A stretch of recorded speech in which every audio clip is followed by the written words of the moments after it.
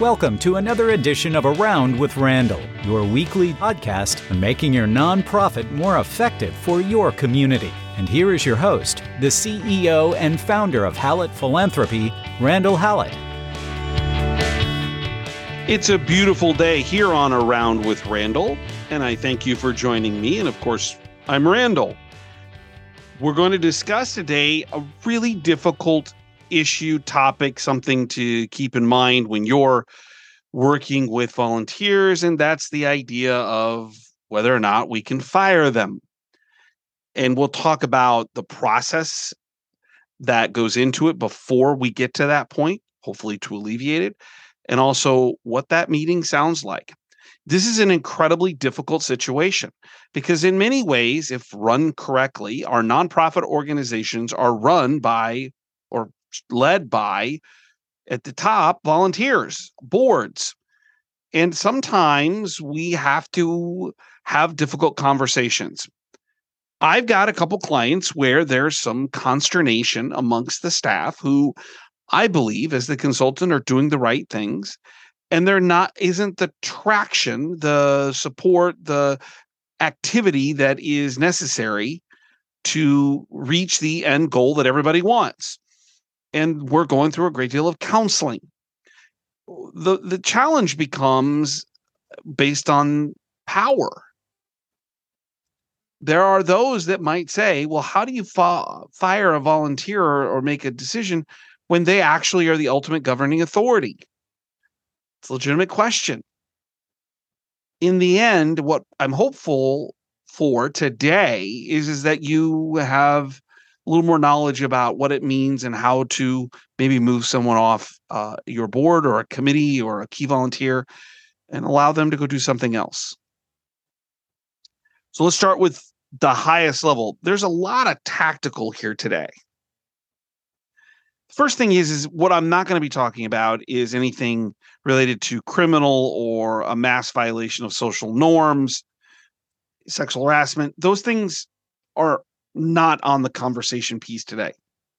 Because if they happen, it's a very easy process. They receive a formalized correspondence that says, get out, don't ever come back.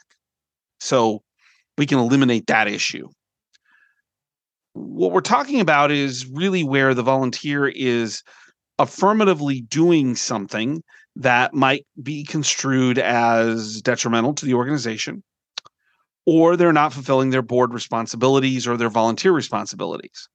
We've talked about this in earlier podcasts, kind of the three duties: obedience, care, and of allegiance. And those are the essence. But we have written job descriptions. The evolution of volunteer responsibility has gotten to the point where most boards in particular, but development committees or other committees, finance committees, you certainly could have a major gift committee, there's usually a written description, job description. What are they supposed to be doing?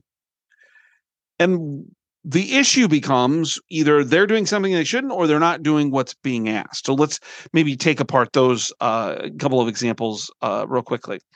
Recently, I had a client who had a board member who liked using their social media account and was saying and indicating things that were not aligned with the mission of the organization.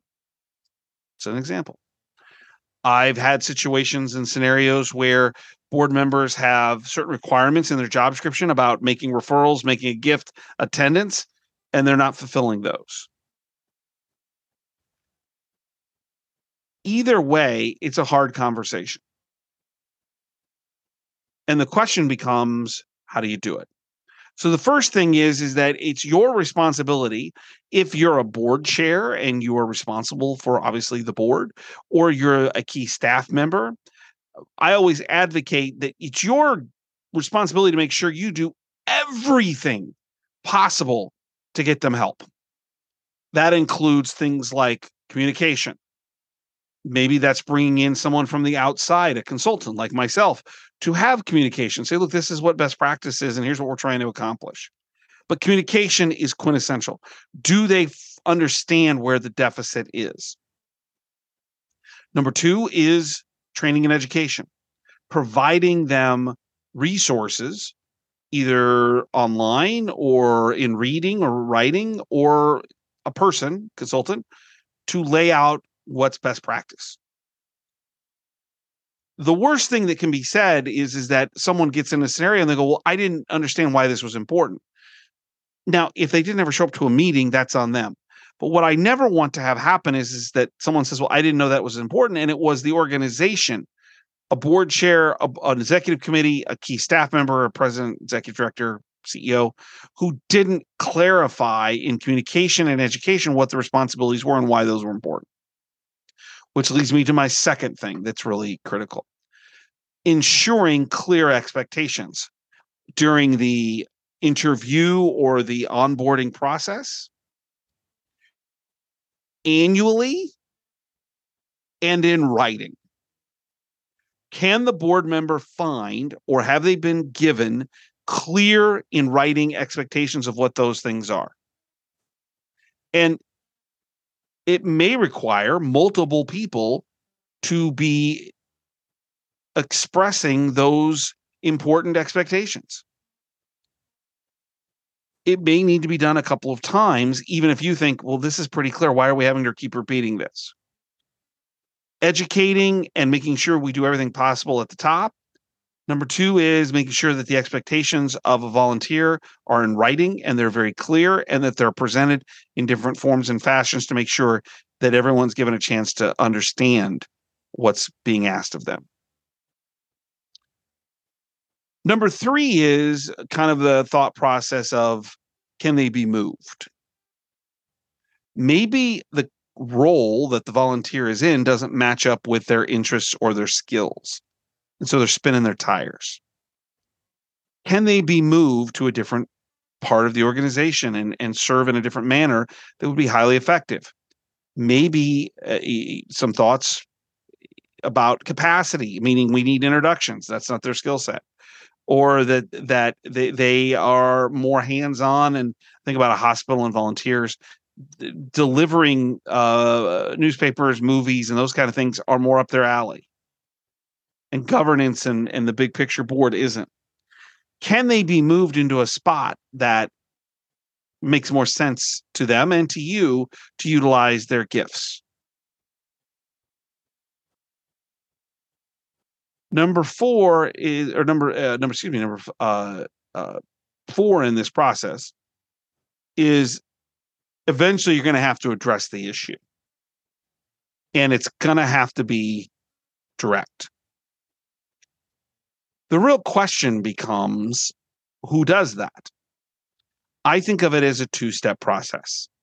I think you start with the staff member in a very respectful and appropriate way, sitting down with that board member and saying, we have a series of responsibilities on the board, which you were given, and we're halfway through the year and we've noticed there isn't a gift.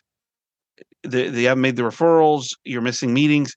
And we just want to make sure you understand how important you are to our organization and that your involvement follows that process. That comes better from a staff member, and here's why. The heavy in this situation is, I always like to talk about the concept of that a staff member is not one of them, meaning not a volunteer. And when I say volunteer, I'm not talking about a volunteer in a volunteer office. We're now elevating into a board. Other board members have to eventually get involved if that's continues to be a challenge or an issue. So it starts with a staff member, and it's a soft conversation. Hey, here's where we've got you, and here are the responsibilities, and it's my job to make sure that you are aware of what we're looking for and what you've agreed to. Because if you've given them a job responsibility and they've signed it at the beginning, they should be somewhat aware of that, hopefully. The second piece of this is the heavy. And normally that's going to be the board chair, might be the chair of a governance committee.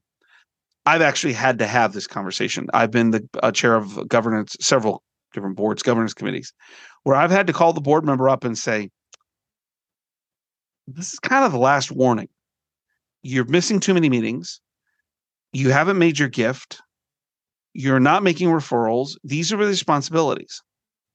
I'm going to have, as a fellow board member, more power, more on their level conversation than the staff member. So my recommendation is always start with the staff member and build into the board member. Kind of that last warning. Hey, we're not getting this done. As a part of that, and this can be done at the staff, but probably more importantly, if it's a board-to-board member conversation, asking them, giving them, showing them that there may be a way out. Maybe this isn't the right fit. Ask if this is what they really want to do. You've gotten into this. Is this what you thought it would be? Is there another role that you think would fit you better? Are you comfortable with these responsibilities now that you've gotten into this? Maybe they've been on the board a long time. We're building or have an emeritus group for people like you who have been so generous and so dedicated. Is that something that we could consider? It's like you're showing them your humanity, giving them the grace to find a way out, because maybe it's not a fit. And that's important. I was in a scenario as a board member where we had a board member serving, and they were a critical board member on our nonprofit, but they served in a critical staff role of another organization that was partnered with this nonprofit. And there was a conflict of interest, and it was a challenging situation. And I ended up having to have a hard conversation. Like, when you walk into this room, you put your nonprofit hat on, and then when you leave, you can have your other business hat on. But at the end of the day, if you can't do that, then this isn't the right fit. So there's a lot of different ways of allowing them the grace to make a decision on their own. Maybe it's emeritus, maybe it's resignation, maybe it's they're going to change their behavior. You want to give them every opportunity. So you're educating them. It's your responsibility to make sure they're clearly aware of it, that you're going to do it in writing. Is there a way to move them somewhere to another role, that you're going to address the issue directly, and that eventually you're going to give them a way to get out? If all those things fail, then there's the tough moment to say, it's time that we separate. That's a hard conversation. I don't have another way to put it. It's one that I've done before, both as a leader as a practitioner in philanthropy, as well as a board member, telling another board member, we need to separate. So let's walk through what that sounds like. In many ways, it's a lot like, unfortunately, when you have to terminate employment. There's some similar concepts in this. Number one, I advise you never to do it alone. It should be maybe the chief staff member, CEO, executive director, whomever, and the chair of the board, and or governance chair of the governance committee, chair of the executive committee, depending how you are set up. But it's someone with some authority. You don't do it alone because you want this to be witnessed, for lack of a better term. If we think about terminating people, we have HR who's partnering with us. Part of that is to make sure we do it correctly, we do it within the bounds of the law. The second is it's a witness to make sure that something isn't said later on that actually didn't happen. So align yourself, if you're the staff, with a key board member, and if you're the board member, align yourself with the staff member. Get together, pre-plan the conversation in these kind of 7 steps, and make sure everyone knows what's to be said. So the process is, number one, is obviously a private meeting. We're not looking to embarrass anybody. And you're going to do it in person if at all possible. COVID distance sometimes can make that more challenging, and so we use Zoom to our advantage, but it should be done in person if at all possible. There's arguments on both sides of where to do it in person. Do you do it at their office so you can leave? Do you do it at the organization, but then you have to walk them out? I think either's appropriate depending on the circumstances. I think the other thing is to realize that privacy, we're not here to embarrass anybody. It's not about us. And in some ways, if this is happening, it's really not about them. It's about the organization needing to make a change. And that this is the change that we're going to be looking at. So private setting. Number 2, this conversation should be simple, straightforward, honest, and most importantly, short. This is not a long discussion. If you've done all the things we talked about in the first 6-7 minutes of this podcast, then this doesn't have to take long. But you start first and foremost by sticking to the facts. Number 3, here are the responsibilities. Here are the communications we had with you. Here's where the holes are. We have a challenge that we are needing to address today. And this isn't emotional, and it's not a commentary. You're announcing that a decision has been made. We need to separate from you on the board. Now, there may be some protocols that need to happen behind the scenes, like a board voting to remove based on the bylaws, based on the needs, but that's done ahead of time. And that you're announcing that this has already been decided.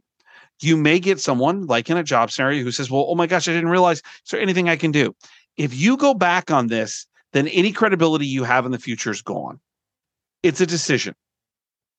And we're going to move forward from this decision. But it is not to embarrass and it's short, non-emotional, not commentary, not going to argue. It's not a counseling session. This is the decision, and we're ready to move forward. Here's what it means for us.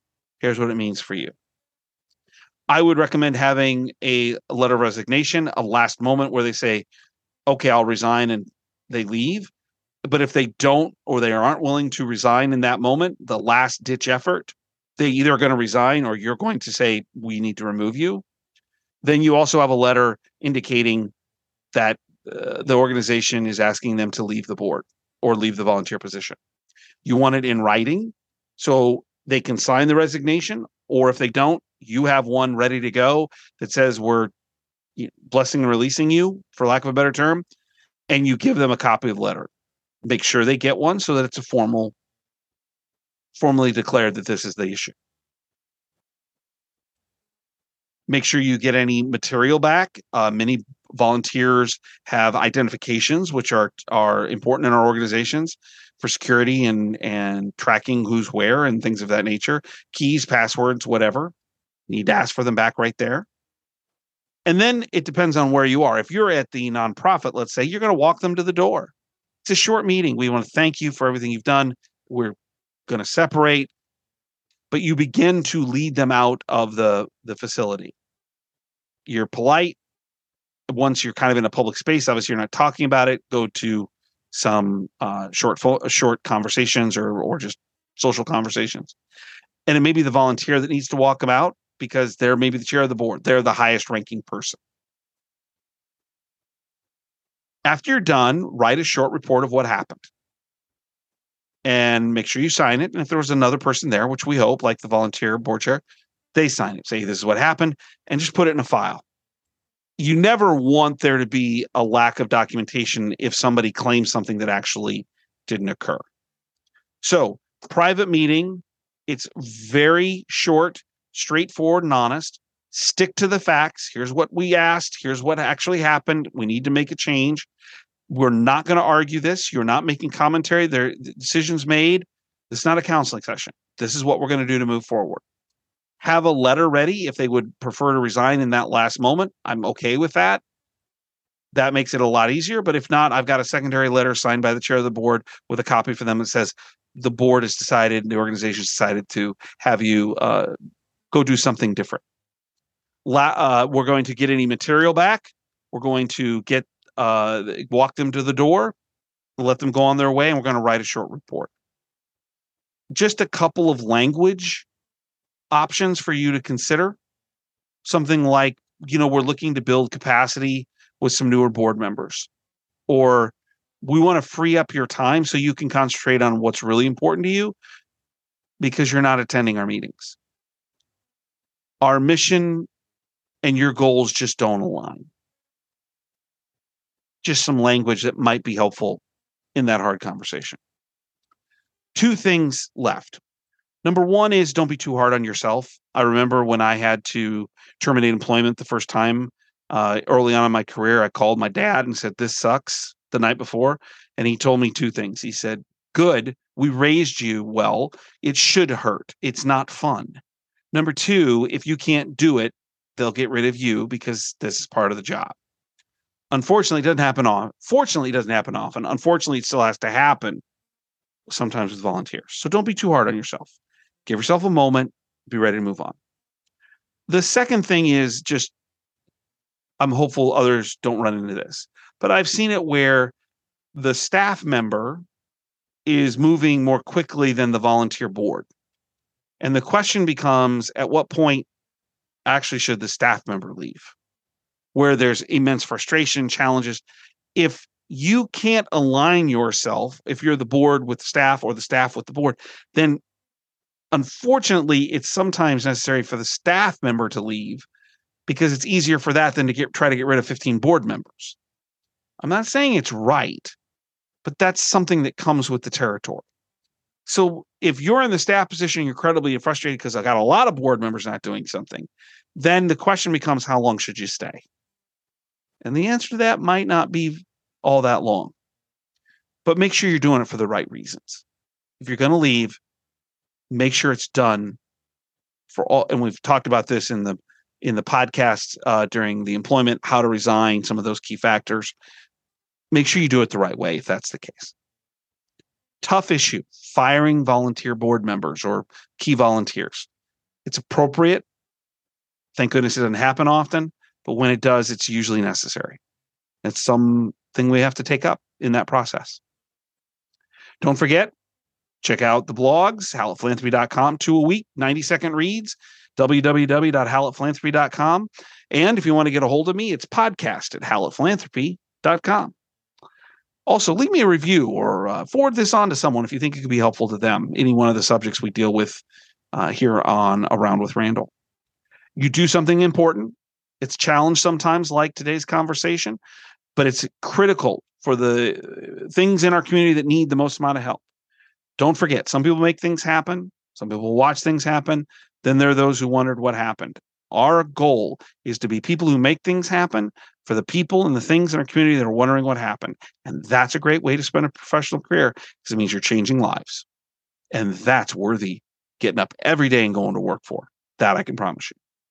I'll look forward to seeing you next time, right back here on Around with Randall. Don't forget, make it a great day.